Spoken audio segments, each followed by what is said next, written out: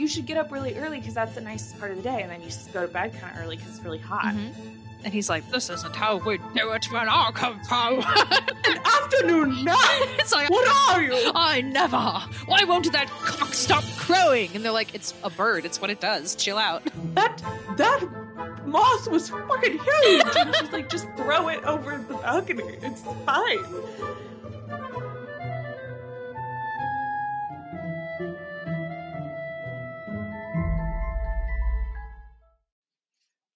Hello, everybody. How are you? Lillian? Should we just pause and let the audience respond? Creak, creak, yeah, you creak, guys creak. Quickly, out loud. Don't care if you're in public. How are you? Oh, we're so glad to hear that. Unless you said bad, then we hope your day gets better. And we hope we can help turn it around, don't we, Piper? Yes, we sure do. Who knows if that will be true on this week's episode or not, because we are talking about a book that I feel like 50% of Jane Eyre fans don't like. Yeah, it is one of those things that I find so funny, because when I talk to people who like read books regularly and are like into literature and stuff, and I mention Jane Eyre, I've had this book mentioned to me more than anything else, like more than adaptions, more than any other things. But also when we're in the Jane Eyre fandom and we talk about Jane Eyre, this book is also brought up not in a positive way. I think it's kind of down the middle. I feel like people are either kind of, yes, like how you set it up to say, from a literary perspective, it's like this beautiful piece of fiction, and it adds like an incredible commentary about how modern audiences sort of think about this world. But then I also, yes, I feel like I've come across quite a few, I would dare to say, Rochester stans who do not like the way this book portrays him. Which, fair. Yes, because he's not great. But what did we read that doesn't portray Rochester well, Piper? Well, it's a novel called Wide Sargasso Sea, and it's written by Jean Rhys. So we decided, because we've talked nonstop about how important Bertha is, and boy, do we wish we knew more. And so Jean took it upon herself to write Bertha's story, or as in this case, Antonetta's story. Yes. Real quick, just because this book is too elaborate to try and do our usual recap, the gist of it is that you get sort of three chunks of this story. The beginning part sort of talks about Antonetta's childhood growing up, her relationship with her mother, some of the hardships that she faced. We then jump to her marriage to Edward Fairfax Rochester and the troubles that they go through. And then we jump to her being at Thornfield. And I think it comes in right after she has attacked her brother, Richard Dick Mason. And then... Which, Jesus Christ, Dick. Yeah, come on, dude. What the hell? And then we get up right until she burns the house down and says her final farewell. So that's sort of what Jean has kind of... This is how she's told Antonetta's story, aka Bertha. Yes. And it made me feel a lot of feelings. For sure.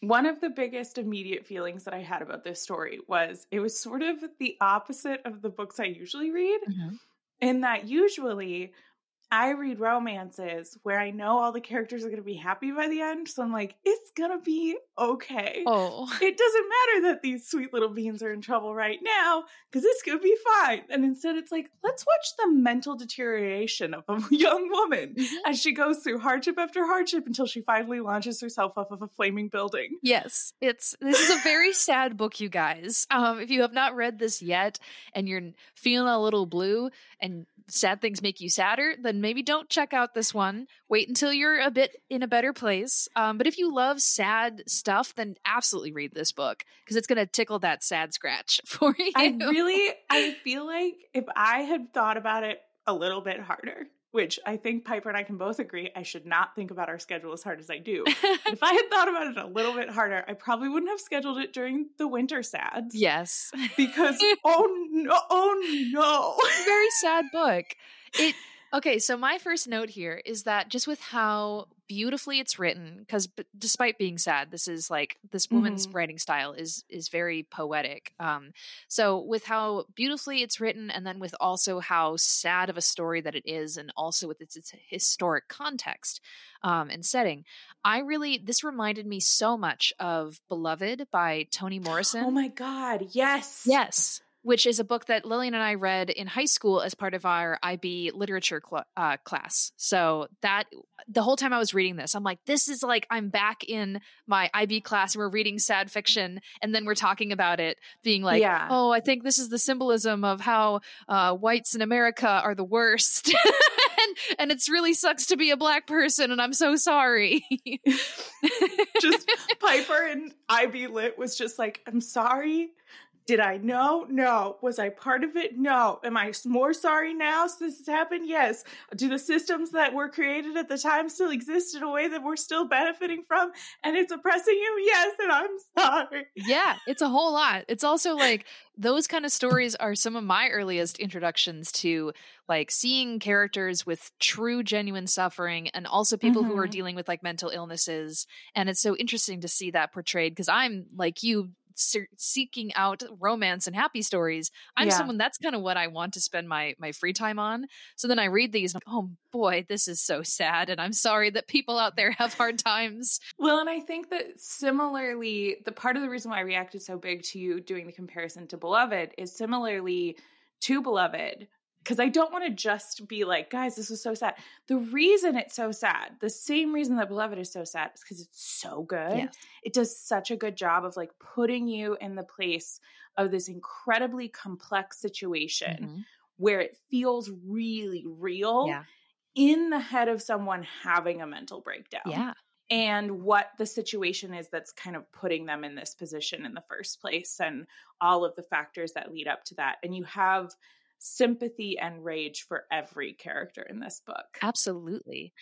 One note that you just kind of touched on there, talking about like that it's the history of it. And there's so many weird. Are you seeing these hairs? What was that? It's like a piece of dust. I want you guys to know that from my perspective, we're keeping this in the podcast.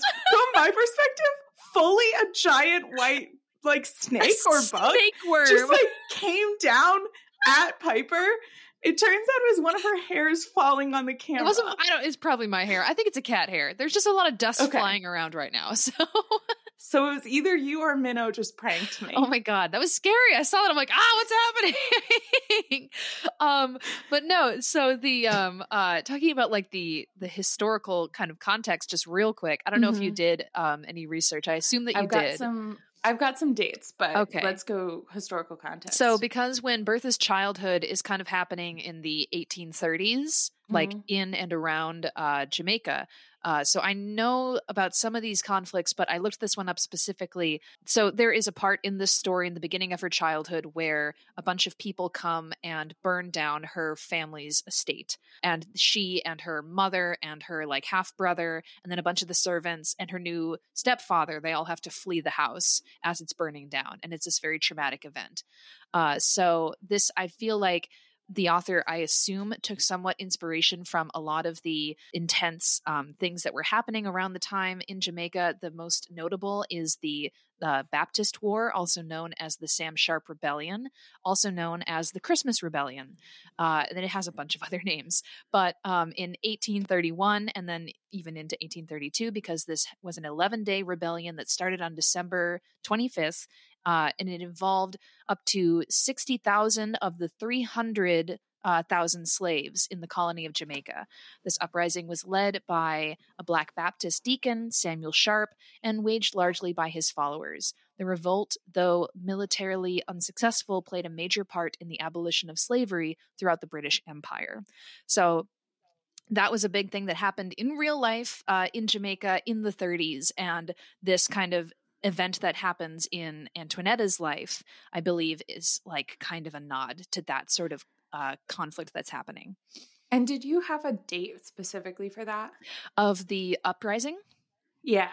Yes. I'm just curious. Yeah. So it started on December 25th, 1831. And it was it went on for 11 days. Okay. Because, so just to add the kind of bigger points, which bizarrely, I didn't even think about this when we were watching Belle, and I did my little quick slavery facts for Belle, which I know everybody's like, I haven't listened to all the Jane Eyre Buds episodes. I should go listen to Belle. It'll be nice and light. I promise I contain it to the beginning. But as we kind of talked about then, the slave trade ended in 1807, 1808. 1807 was when the bill was passed. 1808 was when it went into effect. Similarly, the emancipation of slaves happened in 1834. Mm-hmm. The bill was passed in 1833. However, when I was looking into this, and I did not go too deep into this because I was already sad. So this is just another date that I have, is when I looked up when did slavery end in Jamaica specifically, it does say 1838. Mm-hmm. And so that, to me, the reason that I'm kind of wondering about those dates is it feels similarly to here in the United States. The Emancipation Proclamation was signed in 1861, but it wasn't until 1865 that all slaves were actually emancipated, because a lot of slave owners just did not tell their slaves that they had been emancipated.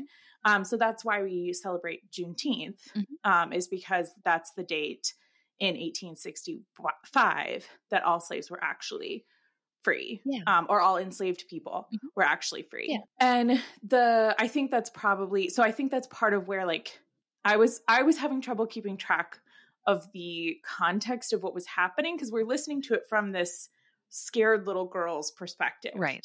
And there's this window of time, it sounds like, where they didn't have any more slaves anymore. Slaves were officially emancipated, but there was still violence. Yeah. And I think that's the window of time which we're seeing now, which, just another interesting thing that I just checked as well, is Jamaica gained its independence in 1962, which is the same decade that this book was published. Oh, interesting. Which I find really interesting. Wow. Okay. That's pretty cool. Yeah. There is, so especially in the section that deals with Antonetta's childhood, there's lots of discussion about the sort of the way that their society is kind of caught up in this, I don't know if you want to call it like a race conflict, but there's just definitely this issue that's going on. So yes, they don't have slaves anymore, but there's still, like, a lot of the side characters will make comment about being like, yeah, so like the slave plantations are gone, but these new people who came in afterwards, they're just as bad. And they're just kind of complaining about how, like, the system isn't better. There's still this whole, like, kind of societal, like, issue that's happening. And there's this big sort of conflict between people of color and the white people who have come in, like the white settlers, essentially. And then, because I think you can, at least the way that I would sort of lay it out, is that Rochester is, I would call him part of these, like a white English foreigner coming in. He is not part of Antonetta's group, sort of these, like someone of the Creole community. And we discussed in our Bertha episode that people who are Creole, they can be both black, white, mixed race, all kinds of things.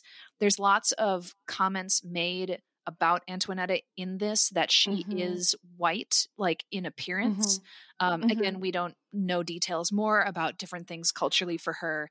But I think one thing that's so interesting, and what is sort of central to a lot of her issues, is that she finds herself in this kind of weird in-between. She's not a black woman, and therefore she is scorned by fellow black women, and like even like kids that she grows up with who are black, they kind of push her away.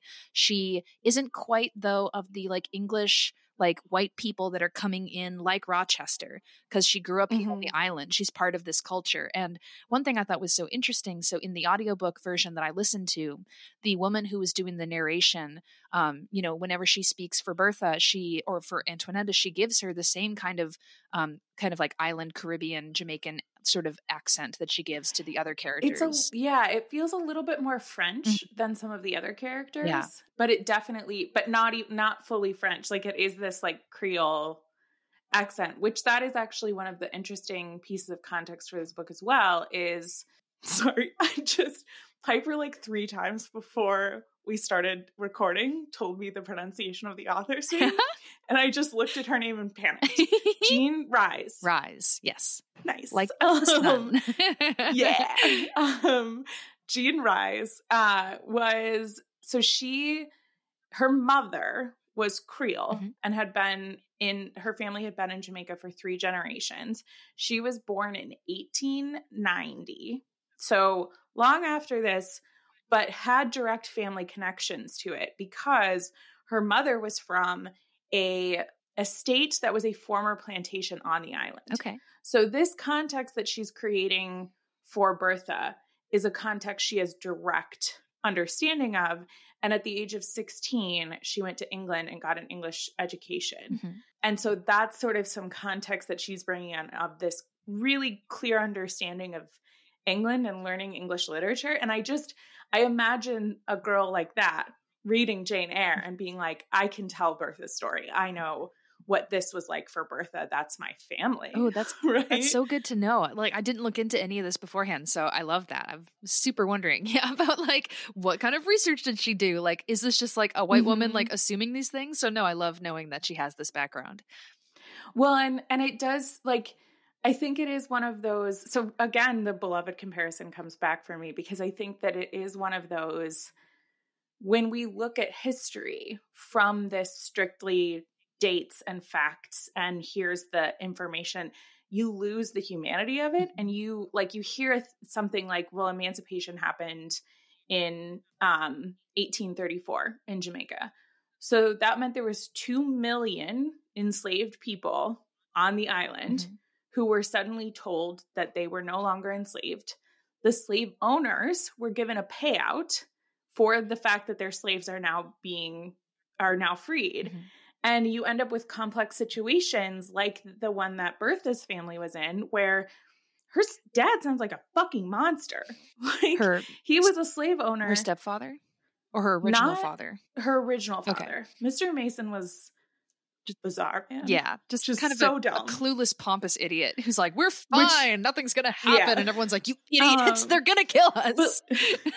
We're like, and there had been a lot of slave rebellions, like you said, in Jamaica. Like that was something that is referenced in Jane Eyre. So the fact that this man was a brutal, it sounds like, slave owner, so brutal, in fact, that even though he was dead at the time the story takes place, people wouldn't work for his wife.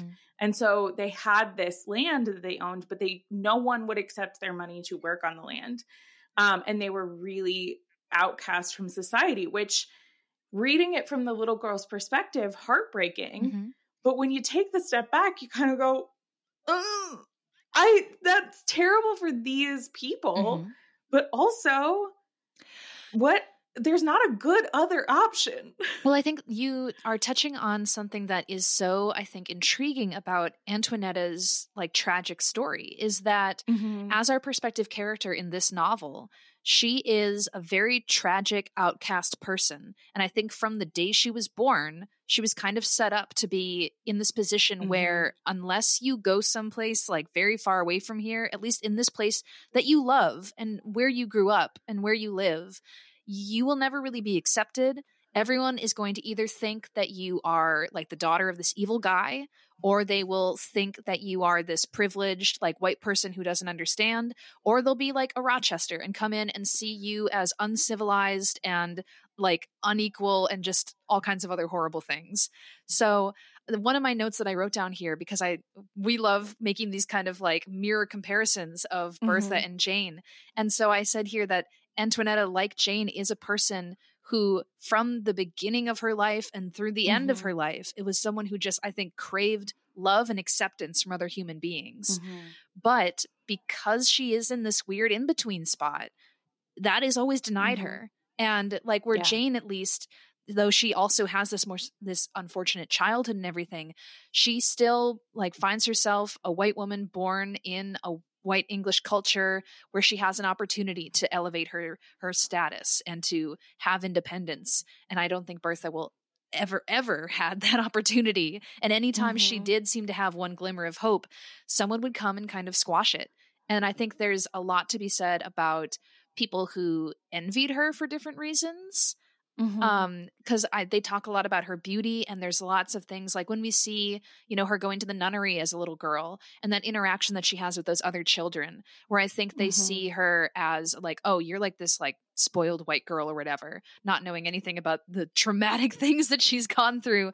And so like they bully her and they put her down and all these other things. And so it's something where I feel like, yeah, happiness every now and then in her life is kind of dangled before her, but it's always snatched away. Well, and I think so where we start is these 5 years that they have prior to her mother marrying Mr. Mason. What is this Mr. Mason? Do they ever give him a first name? They probably do. It's Dick's dad. Dick's dad. So this woman had these 2 children and was not really engaging with Bertha. So her son, Bertha's brother, had some sort of developmental disability. And so he was not well and required a lot of care.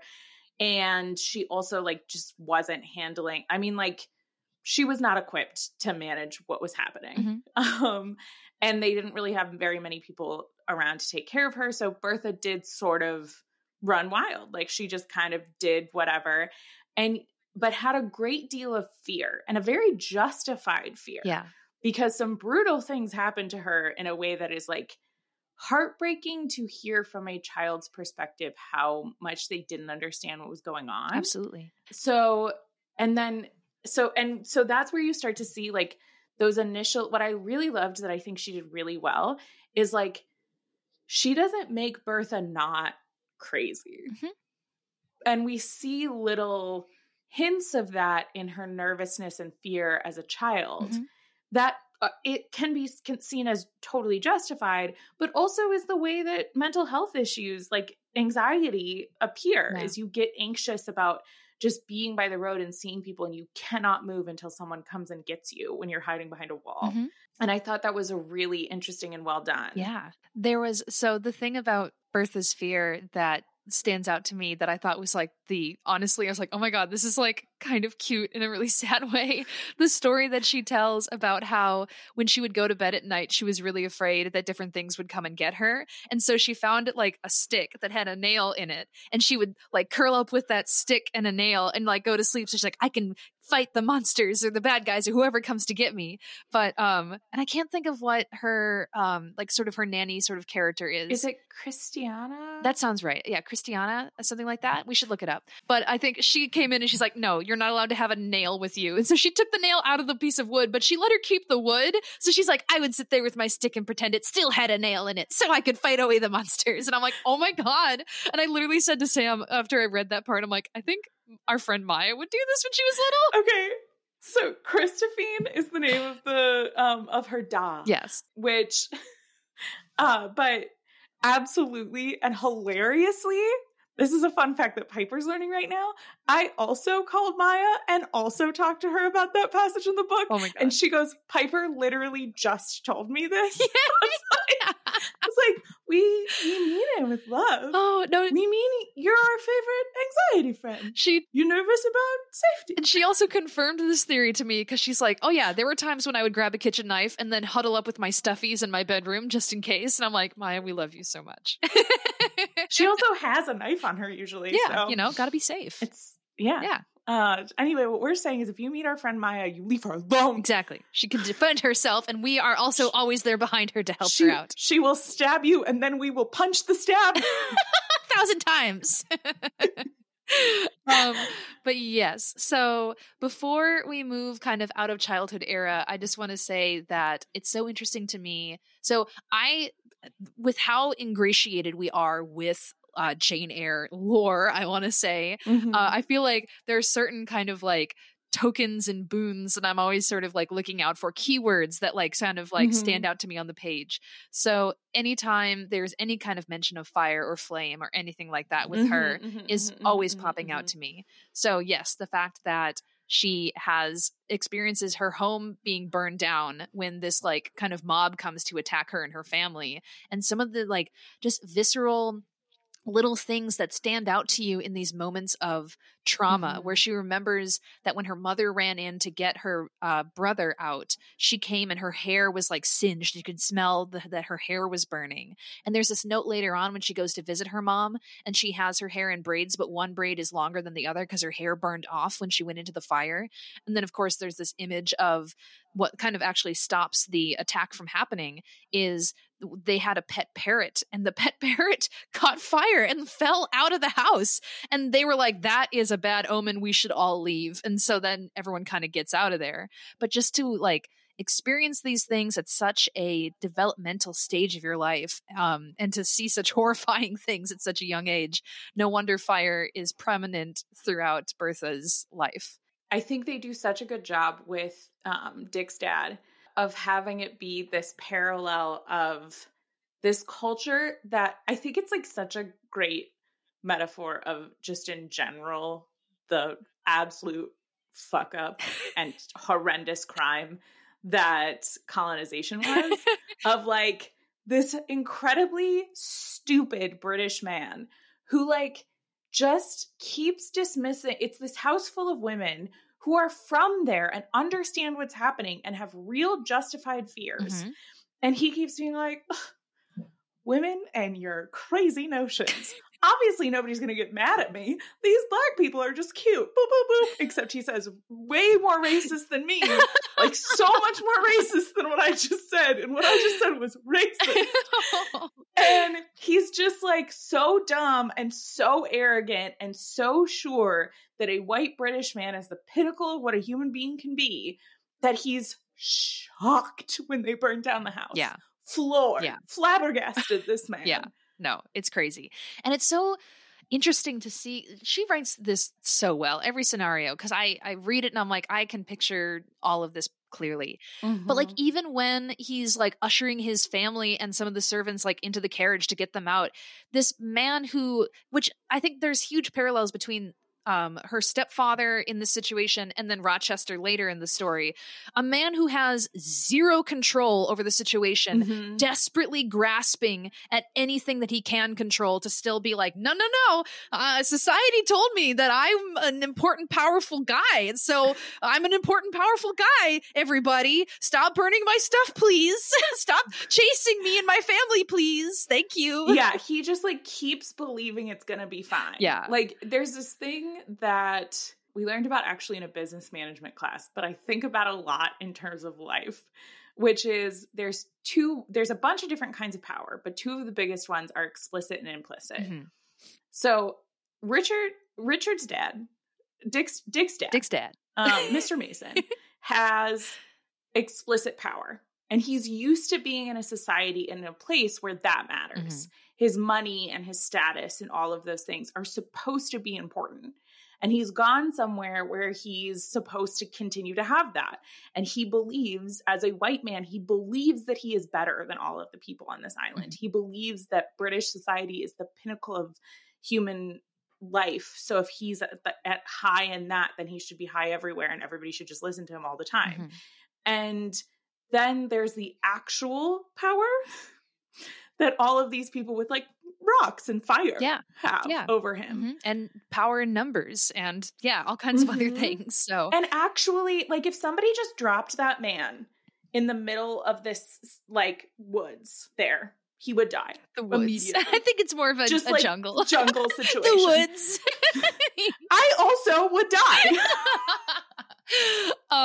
Side note, I have started following a few Instagram accounts that are all about like how to survive in the wilderness, because of course you have. I've often thought to myself, I'm like, if I got lost in the woods, I would not make it more than a day or two. I can't make fire. How do it teach me to make fire, please, internet? And as much as we'd like to think that if Sam was there, it would be better, the odds that he, as a joke, throws a hatchet in the air and kills himself before you make it out of the woods is high. Yeah, because he's like, you know what I'm going to add to this traumatic experience? I'm going to just accidentally off myself to give you some extra trauma. He thinks it's really funny every time we're at your house and there's a fire to have a couple beers and then start throwing a hatchet around, and I don't enjoy it. Yeah, neither do I. And I live with him, so. You're marrying him. I'm just friends. I know. With him. Anyway, we will not be going to Jamaica on our honeymoon to avoid this situation. because the only place that could happen would be Jamaica. Anyway. No. But I do, one of the things that I want to touch on with the parallels between Mr. Mason and Rochester, because I think that's such a great comparison, because it really lays this foundation for us as to, it's part of the reason why you can just jump right into his perspective, is we've had so much of Antonetta's perspective, and we've had so much of her sort of initially seeing all of these things, and then seeing Mr. Mason come in and kind of like, again, from that child perspective, being like, you know, he was nice and he had money, but he was sort of fucking stupid. Yeah. Like, he was really dumb and got us into a bunch of trouble. I think that's a really great parallel. And then the other great parallel is the relationship that Bertha's mother had with Mr. Mason. Yeah.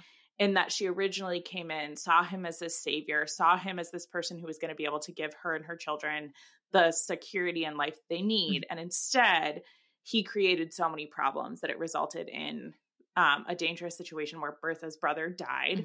And then he was so condescending to her while they were leaving, of being like, you need to just calm down. The boy might die. The bird is dead. Just be calm. Because Antonetta gets hit in the head with a rock and is sick for weeks about it. Yeah. And in that time, Bertha's mother is taken away, or Antonetta's mother is taken away because she is acting mad. The most traumatic thing ever happens to you. I'd also try to kill him. Yeah.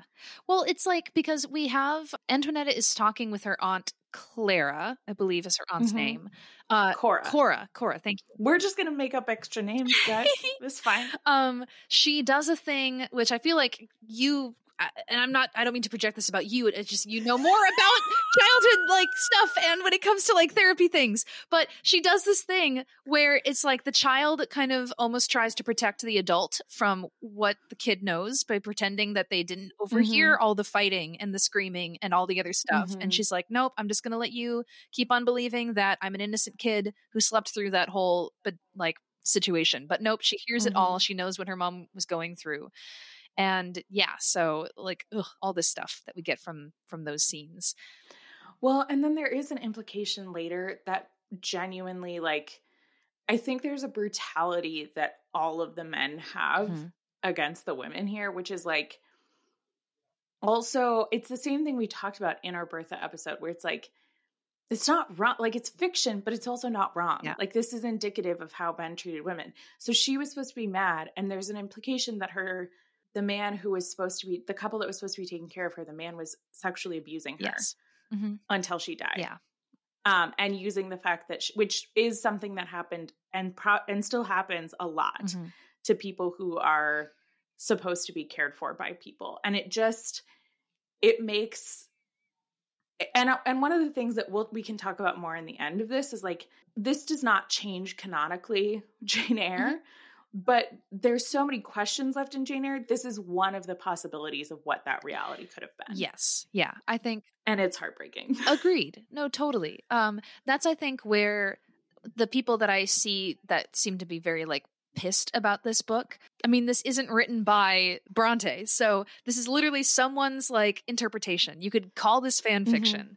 So you don't have to take this at face value and say, oh, this is absolutely what happened. This is just one person, yes, putting forward, being like, hey, based on stuff that were happening to other people in similar situations at this time, here's one possible way that you could look at Bertha's past. So yes, take it as you want. I think this is an example of why it bothered me so much and still bothers me when there's these really simple answer that is often given for Bertha being crazy. And so it's, everything Rochester did was 100% justified because Bertha's crazy. Is the madness going back 3 generations? And it's like, and we'll talk about this when we talk about later parts in the book, but like, this is a traumatic situation. Like, this is a traumatic, we could interpret Bertha in a lot of different ways. Living on this island during this time, anybody has some level of trauma. Yeah.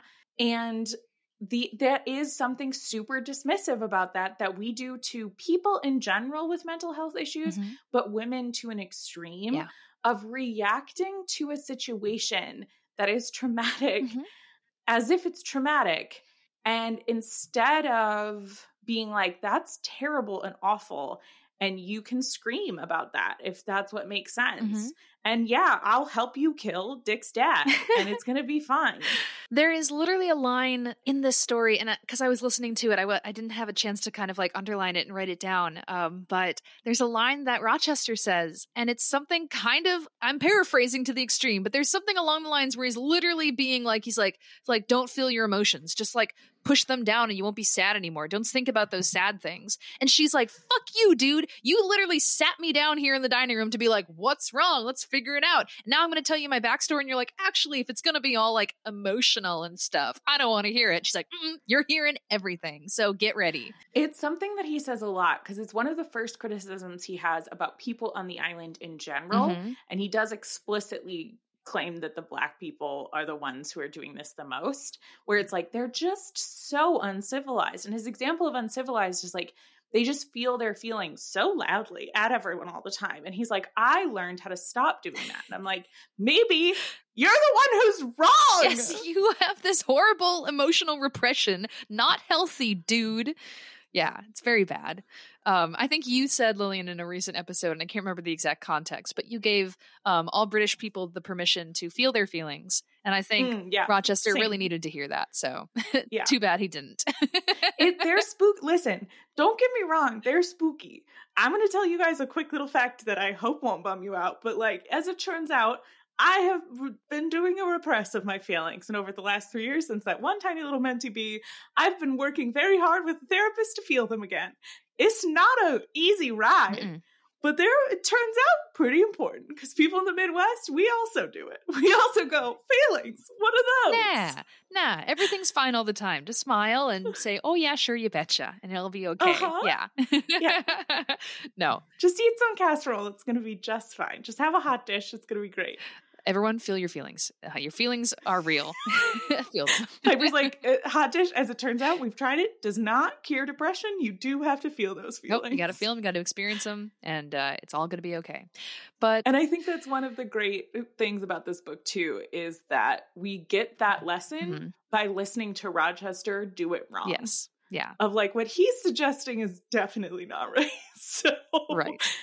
So, second chunk of the book, we jump into they've been married. There's a brief kind of like part where he sort of reflects on the fact that right before the marriage, Antonetta almost didn't have it happen. She was kind of like, I don't want to do this. Actually, sounds like it might kind of suck thinking about what happened with my mom and that guy that she married. I heard you laugh and it sounded spooky to me, so I don't want to do it. Yeah, you have a creepy laugh, so maybe this is actually a sign that I shouldn't marry you, guy I just met, who also has been violently ill the entire time that I've known you.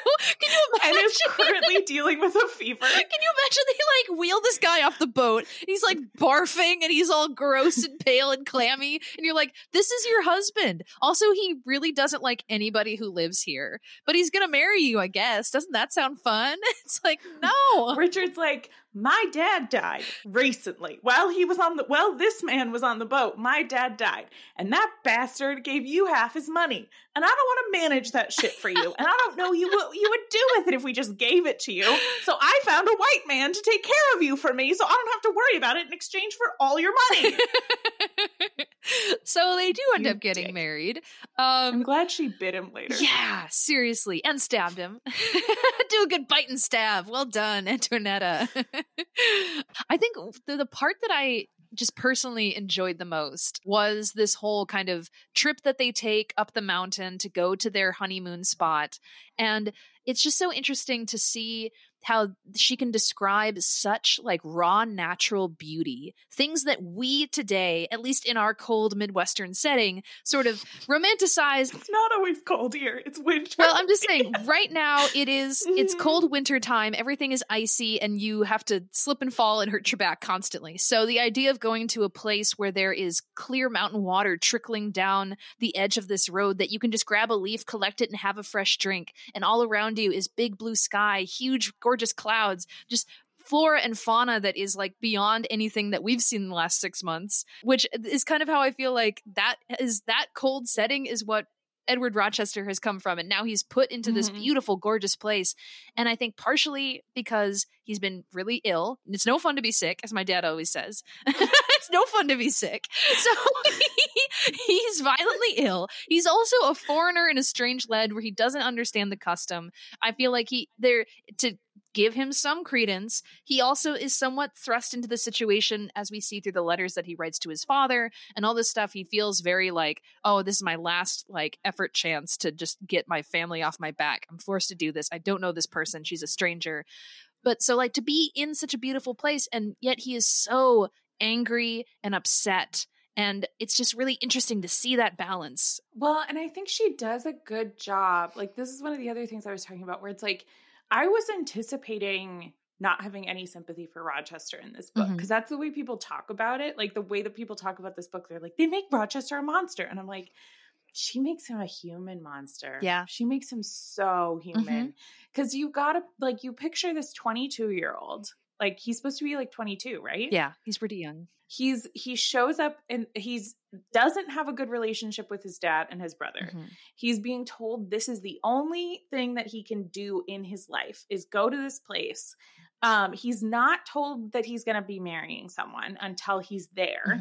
The person that he like knew about is dead when he arrives. He's so sick and he's still not better. And he's essentially told, like, if he doesn't marry Bertha, what else is like gonna happen? Yeah. Right? Like, he doesn't know. He's just doing what he's told. This same kid who was raised to believe that you're not supposed to feel your feelings and you're just supposed to like do what you need to do. And like, you just keep calm and carry on, boys and girls. Like, that's what he thinks is the right thing to do. So like, even in the moments when he's actively lying to Antonetta to get her to marry him, you still are like, you're so young and so dumb and so sick. Yeah. You have not thought about the consequences of this happening.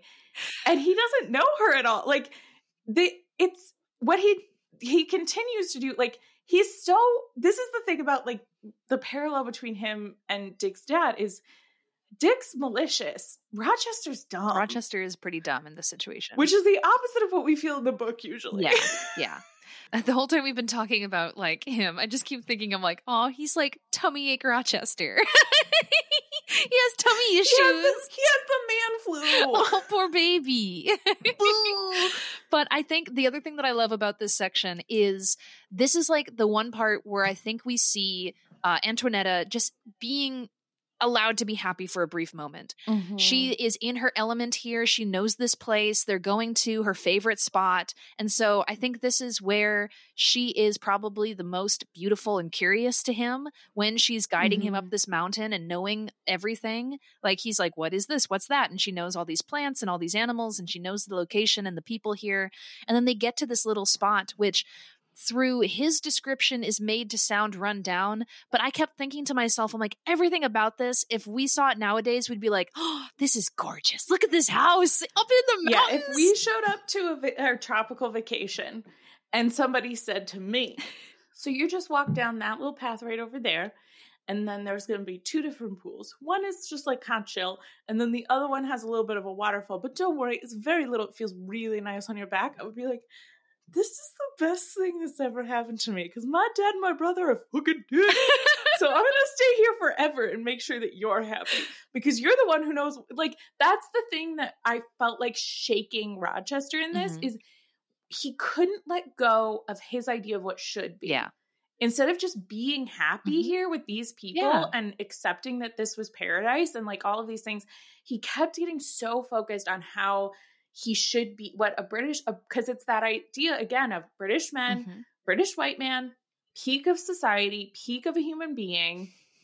So what I should try to force that to happen here, when that's not how things work. Yeah. And it's like something as simple as what time he wants to get up. Yeah. Like, they're like, you should get up really early because that's the nicest part of the day. And then you go to bed kind of early because it's really hot. And he's like, this isn't how we do it when I come home.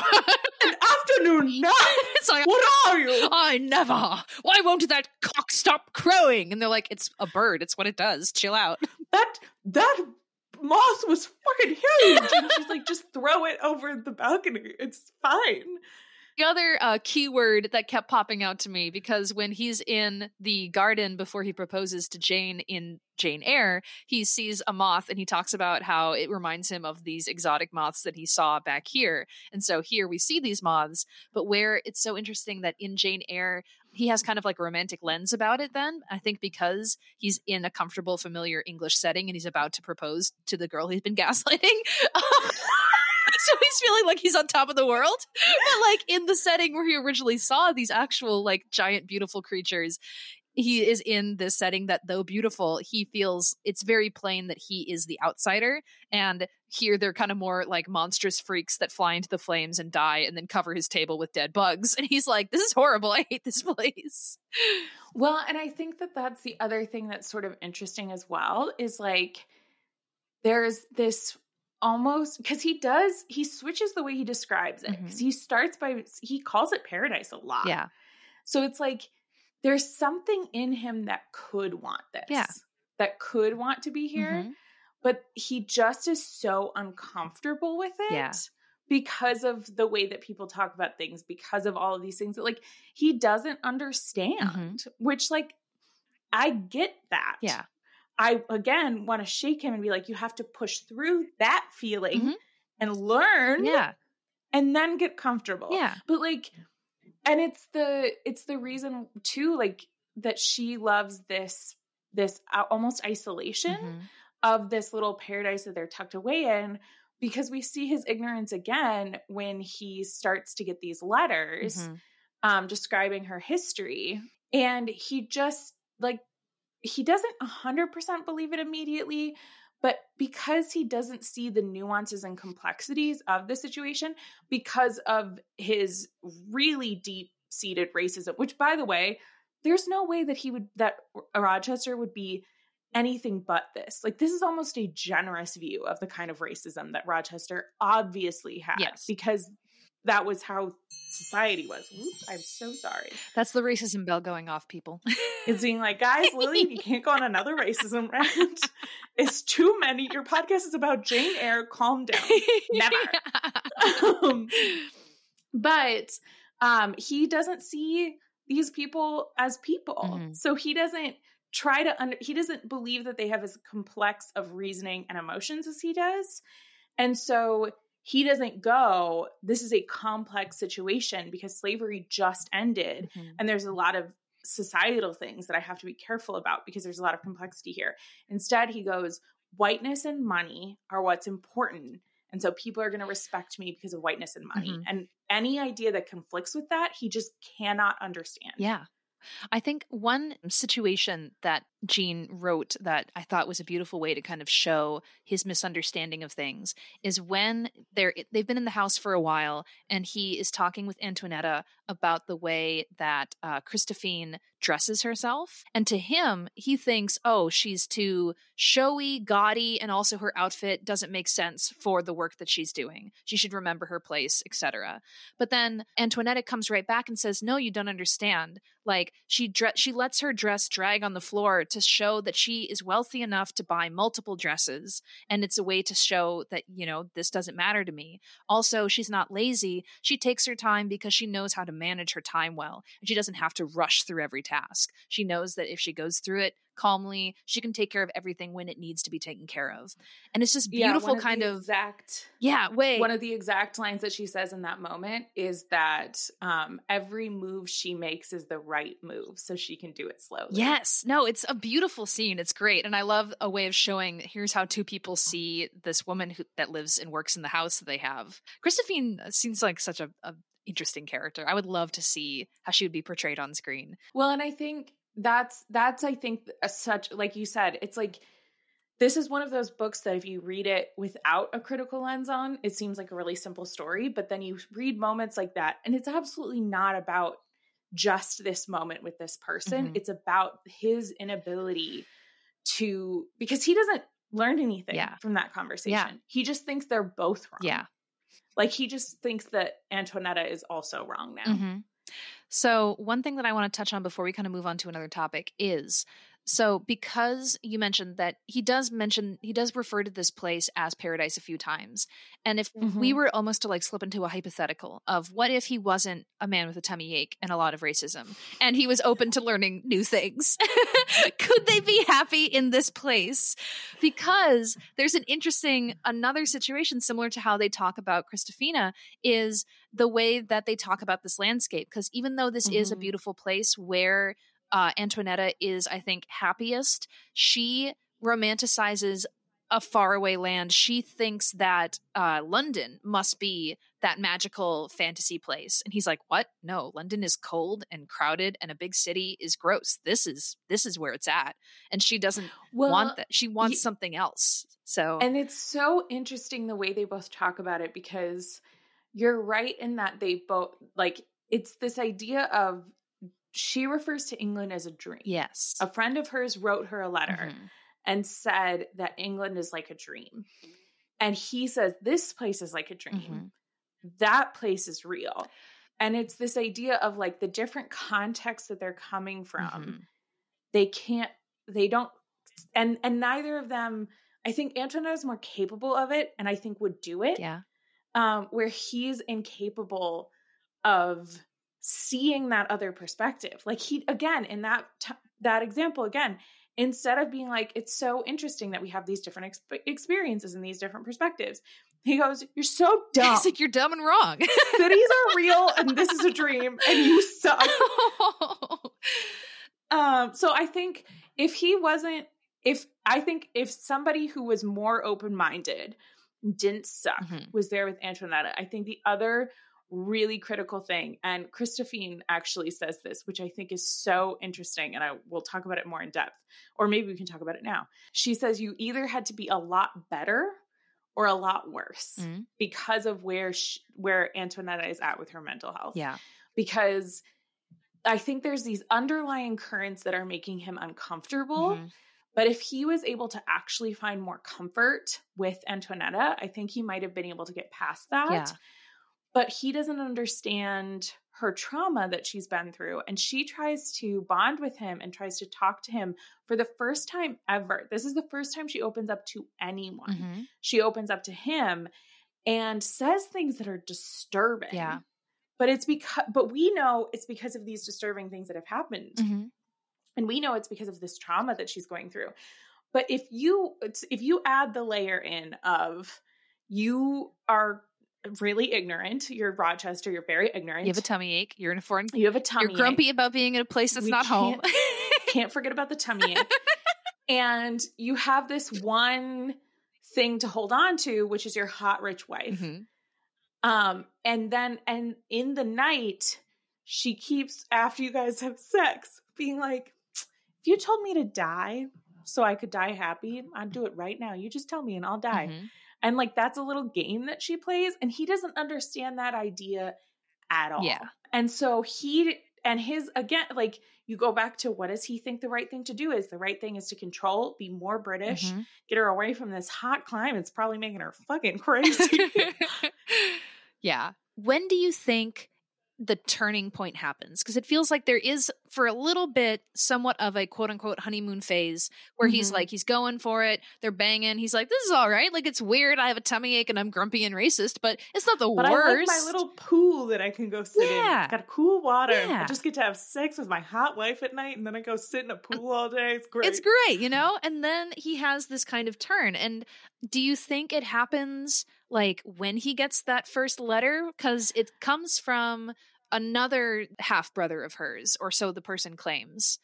Yeah, that's not 100% confirmed, but I think there's this layer of, I think he feels off, like he's off a step. Like he's felt that way the whole time that he's there. And as he's getting his feet under him, he's still being thrown off by Bertha talking about this stuff. Yeah. And if he had anyone good and sane to talk to, if he had any level of support system with anyone that he trusted and could actually talk to, and if he wasn't such an arrogant asshole and could talk to any of the people who actually knew her, I think that could have been better. Yeah. But it's that he has this seed of doubt. He has this kernel of discomfort. He's just so uncomfortable by her being crazy a little bit, being traumatized. that when somebody goes, she's fucking nuts. He's like, I knew it. Her mom is nuts and they lied to you for money. And I feel sorry for you because your wife's so goddamn crazy. And I think it's just now he can't trust the one person he was starting to trust. Yeah.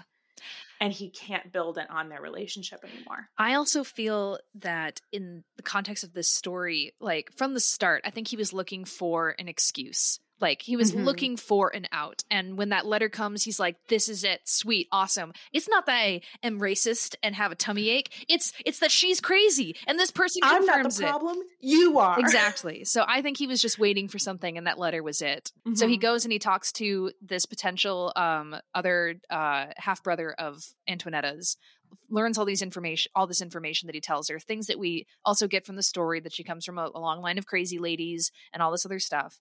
And I think it's so interesting that the way this is written is that I don't think it's delivered as 100% certain fact, everything that this guy tells him, because many people say, they're like, that guy is a liar and he'll do anything for money. He hates white people and he likes tricking them and blah, blah, blah, blah, blah, and all this other stuff.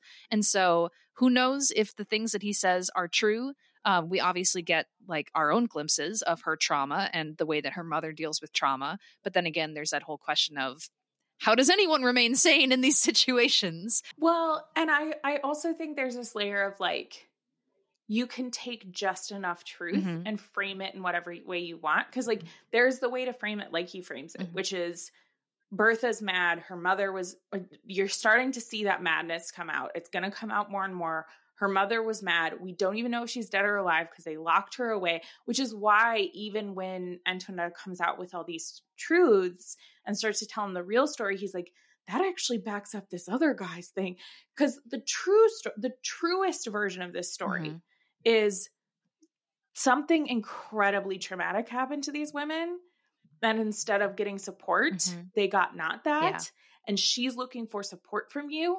And he, instead of providing that, he does, that's the other thing too, is like, she does such a good job of making it clear that he thinks he's helping her. Yeah. Like what he's doing, he thinks is what's best for her.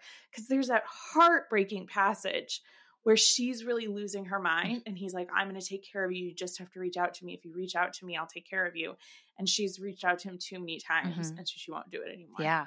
No, it is really interesting to see how that progresses, because yes, there is that while when she seems almost kind of desperate to please him, and when she's talking with Christophine, I think she kind of at some point starts to fall back on her beauty and her sexuality, and she's like, well, he doesn't respect me, but maybe he still wants me, right? I'm still desirable. And that part like breaks my heart. I'm like, no, you're a human being and you need respect. Don't just try to appease him for like a little shred of appreciation. No, please don't do that. But, you know, she's in this situation. And we also, I feel like, so apart from the letter and him looking for an excuse, I love that we see his jealousy, because it's something that he talks about canonically in the novel. You know, he's like, you don't know what jealousy is because you've never been in love. And I love that it's brought up here too, when there's a moment when she's ill and this guy comes to visit her. And I don't think it's her childhood sweetheart that they've brought up many times. I think this is just like a guy. But she spends some time with him, and Rochester's jealousy like rears up into full force. And he's like, nope, like, you're a slut. You were like flirting with that guy. Speaking of sluts, I'm going to go bang this maid and make sure that you can hear us doing it. And it's just like, oh God, this is where he becomes a monster. Oh, like that is a moment where I'm like, you suck. Yeah. He like knew, he fully thought she was like beneath him because she was black. He knew there was like a curtain or something that was all that separated their rooms. He admits later he did it because Bertha or Antonetta could hear him. And he like does it anyway. And then he's like, she like really lost her mind about it. And it's like, you were the only thread of sanity this woman was holding on to. And she told you that over and over again. And then you rubbed your infidelity in her face because she talked to another man. Yeah. Anyway, I'm fine. It's at this point where I feel like he becomes so spiteful, and it's his actions are like venomous. And it's just, it's a weird level of cruelty. So he cheats on her and he makes sure that she is aware of it. I think it also is infuriating the way I wrote this down as he's almost kind of gatekeeping her identity and her humanity from her, because this is where Bertha comes from when he starts to call her Bertha, and she's like crying and freaking out. And she's like, why are you calling me that? That's not my name. I'm Antonetta. And he's like, I like the name Bertha. I want to call you Bertha. He's taking her identity away from her. And then later too, he starts to refer to her as Marionetta. And it's Christofina who says, isn't that like a doll? You think that she's a doll that you can manipulate? It's just creepy. This shit that he does at this part. I'm like, oh God. And it's so interesting because we do sort of switch back and forth between his perspective and Antonetta's perspective in this section. It's interesting. I think her name, like to back all the way up, she starts as Antonetta Cosway, which is not a name that we had heard previously at all. Yeah. So then when Mason comes around, he gifts her his last name. He thinks this is something that he's giving her to give her power and status and money, and to like he's adopting her, right? Like he's stripping away a little bit of her identity. And everybody on the island still knows who she is. So it doesn't actually give her any safety of distance from the Cosway name. But it does strip away a piece of who she is. And then Rochester comes in, and I think he sees it as the same thing. Yeah. Like he's like, I'm going to distance you from that mad woman. I'm going to give you this other name. I'm going to give you this more British identity. I'm going to make you more like me. And me is the pinnacle of everything. So I'm going to, as a gift to you, give you something else. And she says, no, that's not who I am. And he's like, no, but I'm going to pretend it's who you are. And that's going to make it so that I can stand to be around you. And that's going to be the best gift that I can give you. Ugh. Also, your favorite name is Bertha. Gross. No, dude. You're like, you're married to somebody named Antonetta and you're going to go with Bertha. Yeah, it sounds like a burp. Come on. Sorry to anybody named Bertha out there, but also that was a bold choice your parents named me. Maybe his tummy ache, he tried to say a name and he just went Bertha, and he's like, I guess I was on purpose. He was too embarrassed. And he's like, that's what I'm gonna call you, I guess. I did this on purpose. Meant to say it. Like everything else I do on purpose, I'm right. Something else that I really want to talk about, because we have been going for a while and I know there's more things we have to talk about, but the conversation so after he cheats on her, she runs away to Christofine. Christofine gives her some drugs for a little bit so she can just take a snooze and stop being so hysterical. And then brings her back she comes back to him and she's like, looks just insane because she's been asleep for 3 days. And he has this really honest conversation with Christofine that I think is one of the most interesting parts of the book to me. And one of the things that she says, which is, this is the kernel of, this is the reason why this could be true given what we know out of Jane Eyre, is he's like, I'm going to take her back to Spanish Town. We'll talk to her brother. We'll talk to some doctors. Like he's trying to get her help. Yeah. This is the best he knows how to do. Yeah. And Christofine comes back at him and goes, if you do that, she's not coming back from this. Because I know her and I've helped take care of her whole life. And if you could just give her money, I could take care of her. And she could have a good life and I could find something else for her. If you take her back there, her brother's not going to want to deal with her. That's the whole fucking reason he married you off to her. And doctors will tell you whatever you want to hear and also believe. The doctors you're going to take her to are going to believe what you believe, which is that you are the pinnacle of society and that's going to kill her. And it will also be thrusting her back into this weird society where she is once again, her otherness is put on full display of being like, oh, look at that white Creole woman who's not quite a black lady and not quite a white lady and all this other stuff. So not a good... Was part of the oppressors, but also doesn't have any power left. Her poverty and her whiteness was unacceptable to the society. Yeah. So... what other things do you want to talk about in this section before we jump over to Jane Eyre plots? There's so many more things we could talk about, but I think we hit the big marks. Yeah. Really, really well done. Truly heartbreaking. Because you see her slip away. Yeah. You see her, like, the heartbreak of having what she thinks is happiness taken away from her because she feels she's not good enough to get him to love her is terrible. I also think one of the cruelest things that he does too is that she begins so raw and vulnerable, and she gladly like puts her happiness before him, and he scorns it and he stomps on it and he says, "This is what you love? That's sad." And she's like, "What? I thought this was the best and this is no good." And that's the whole thing. And his constantly sort of being like her accusations, the conversation in both times when he's in his head with Bertha's conversation where she's being really vulnerable, and with Christophine's, we're in his head and we're listening to him be like, I did do all of those bad things.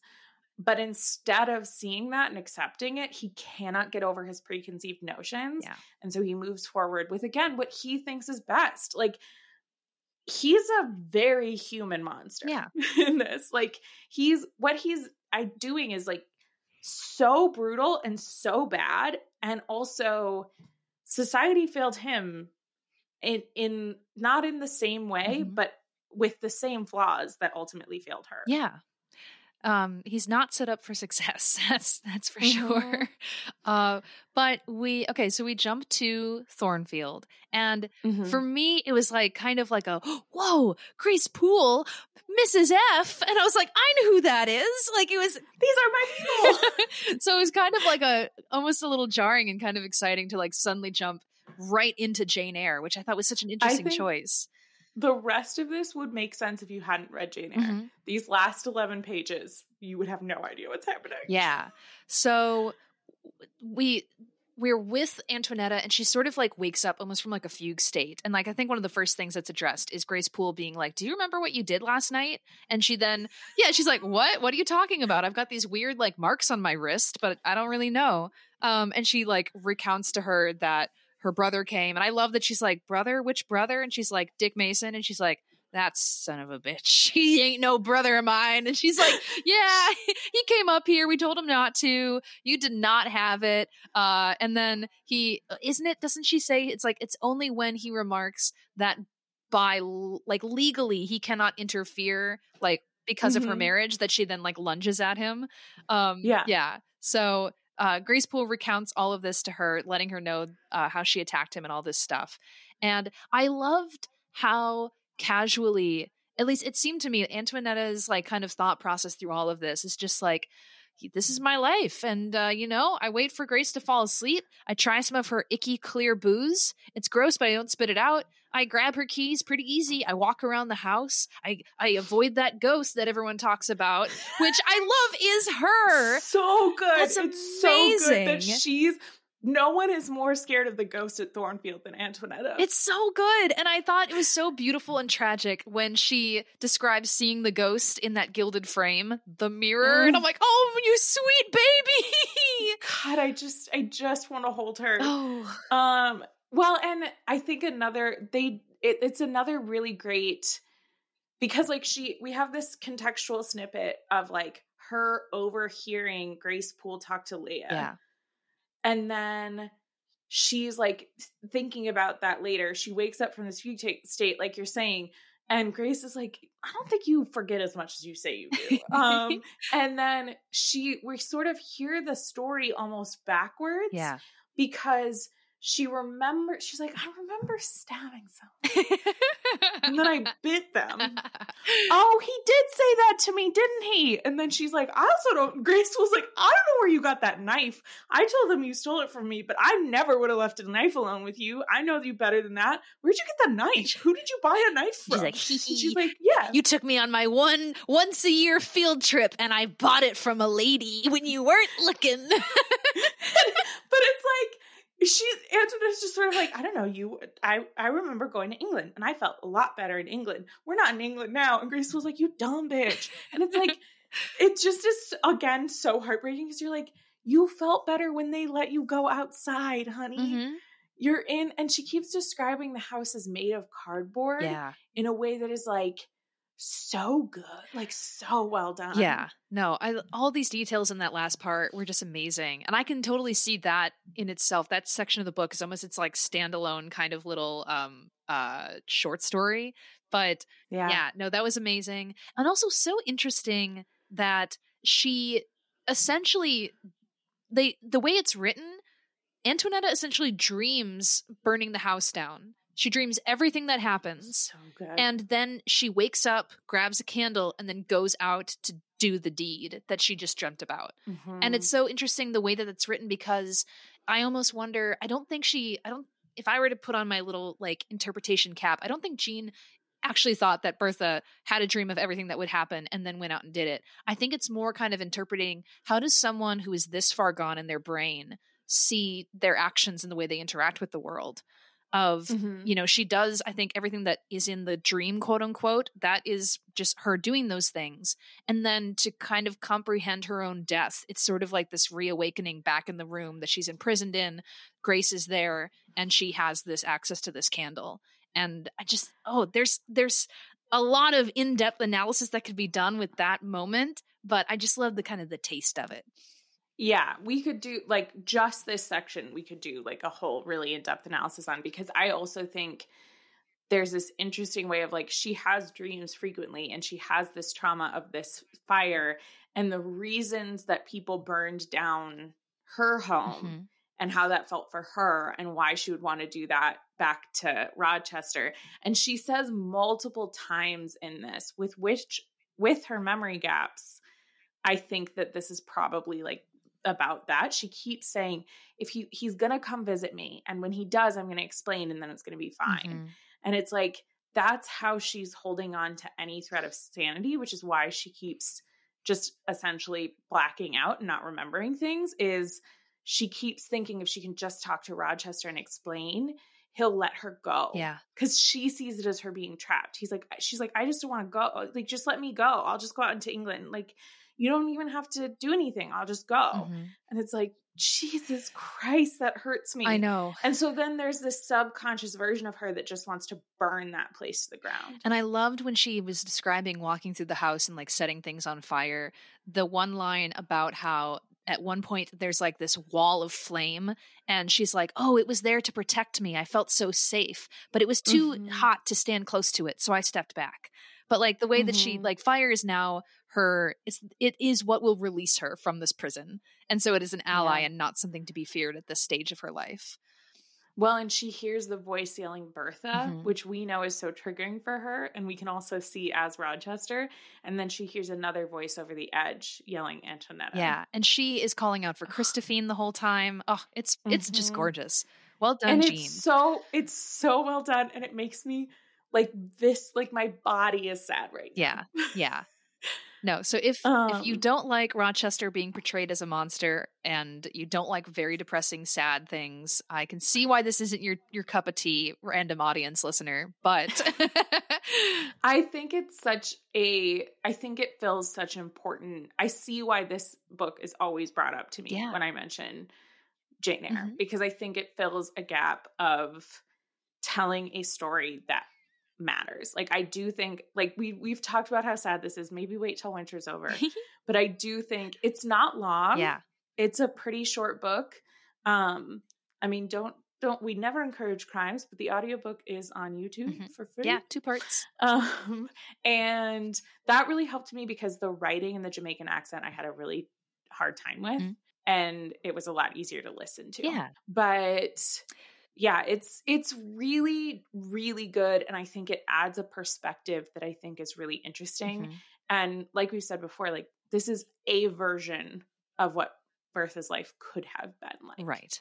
I also think that because you said this came out in like the 60s, this book was published? Yeah, 66. So it's been part of not necessarily the Jane Eyre canon, but it's been part of the Jane Eyre discussion and the Jane Eyre community for so long that it's now, I think, a crucial thing to kind of have at least awareness of if you want to talk critically about different things. It makes me think, Lillian, about how you often say that certain adaptations seem to be like in conversation with the adaptations that came before them. I think this book, whether you like it or not, I think it is part of that dialogue and needs to be considered when talking about it. 100%. I think that's really, really true. We don't rate books, so we're not going to rate this. I will say, I don't think I'd pick it up again, but I'm very glad that I read it. Same. I also, if you haven't read Beloved, that was like a life-changing book for me. It's incredible. It is like you need to go to therapy immediately afterwards, but it's so good. It's Beloved by Toni Morrison. It's about a Black family in the South after the events of the Civil War, and just kind of how they deal with everything. And it moves back and forth. And there's so many passages that really break my heart, but there's one that isn't a spoiler. But the grandmother, so there's 3 generations living in this house. The grandmother, her son saved enough money and bought her freedom. And she thought it was such a waste of money. Why wouldn't he do that for himself? Because she's an old lady, and how's she going to appreciate that? And she said, the first free breath I took, I understood that he was right, that mattered. And there is a difference, and it does matter. And I think about that a lot. I'm impressed you remember that. Wow. It was true. Genuinely, that was a life-changing book. And this book feels very similarly in that all of those people feel like people now. Mm-hmm. I think that's one of the really incredible things that literature can do. Yeah. And in the same way that Jane Eyre makes women people, Mm-hmm. Yep. And gives that inner life to women, I think this does that for women like Antonetta. Yeah. So this has been our kind of analysis and discussion of Wide Sargasso Sea. If you have opinions about it, which I'm sure you do if you listen to this podcast and have read this book, we'd love to hear what you think. So you can reach out to us on social. We're at Airbuds. You can also send us a very in-depth essay that you wrote when you were in IB English class reading this book. Yes. You can give us... Or Beloved. Yeah. What do you think about Beloved? If you've seen the movie, I know they adapted that into a film. Tell us about that too. So we're not going to watch that because, as I mentioned, I'm still traumatized by it, but you should.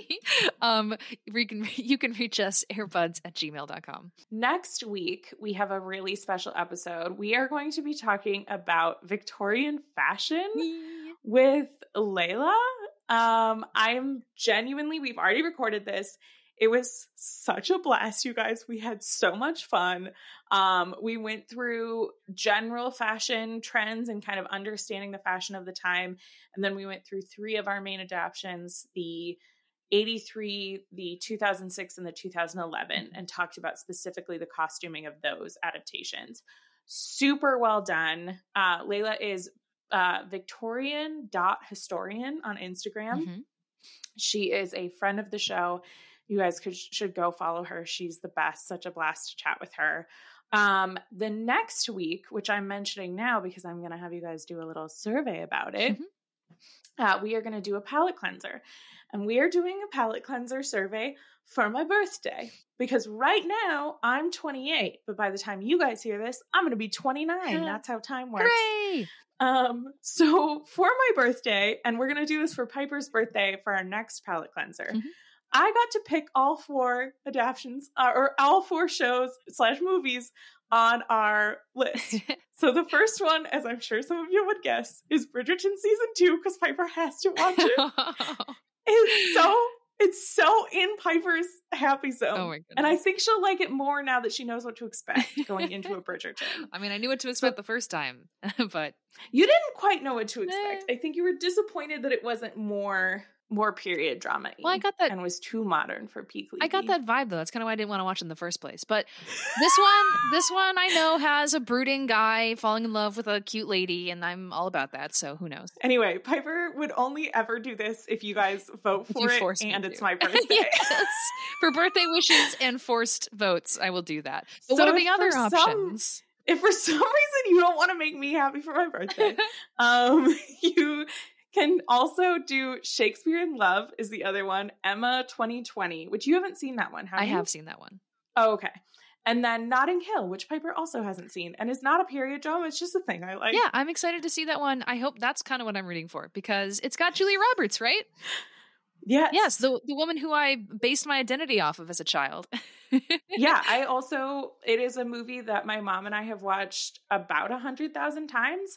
I do know all of the words to it. Very nice. So cool. Very, very Lillian's birthday, if that's what you guys want to vote for. All of these would make me incredibly happy. I just know this is my one shot at getting Piper to watch Bridgerton season 2. Until Lillian comes up with another ploy to put me into a corner, a Bridgerton corner. Well, you did sign that lifelong contract to do this podcast with me, so I've got next year at least. There we go. Next year, I'll be long until next year, until I kill myself to get out of it. Piper's like, listen, I have two choices. I can kill me or you, and we don't know. I'm going to get through my wedding, and then we'll find out. You know what? I can also just break in and burn the contract. We've discussed this in the past. It is flammable. I could pull a Bertha. You'd have to A, find it, and B, get it out of the fireproof face. Let me try again, but leave it all in. Fireproof safe I have. There we go. Any hoozle woozle. If you are like, Lillian, what can we get you for your birthday? Well, first of all, you can vote for the things on the poll. It's going to be on all of our social, including YouTube, because I just learned how to do polls on YouTube. So you should go follow us there. Subscribe to our YouTube channel for my birthday. Also, I do accept cash gifts in the form of Patreon subscriptions. Mm-hmm. Please give me your money. I would like that. You would like that. You like the show. You're still here. This benefits all of us, but it will especially be a special gift for Lillian on her birthday. I'd lose my damn mind if you guys joined. We're going to be... Just please join our Patreon. $3. It'll be fun. You'd like $3 birthday bucks. 3 birthday bucks. Come on, guys. We'll stop begging now and trying to preserve the last shred of our dignity. Piper will. I beg all the time. But thank you guys so much for joining us. And if you're still here, we love you so much, more than the rest. You're in a secret club. So we'll see you next time. Until then, happy Jane Eyre reading and watching. Bye. Bye, guys.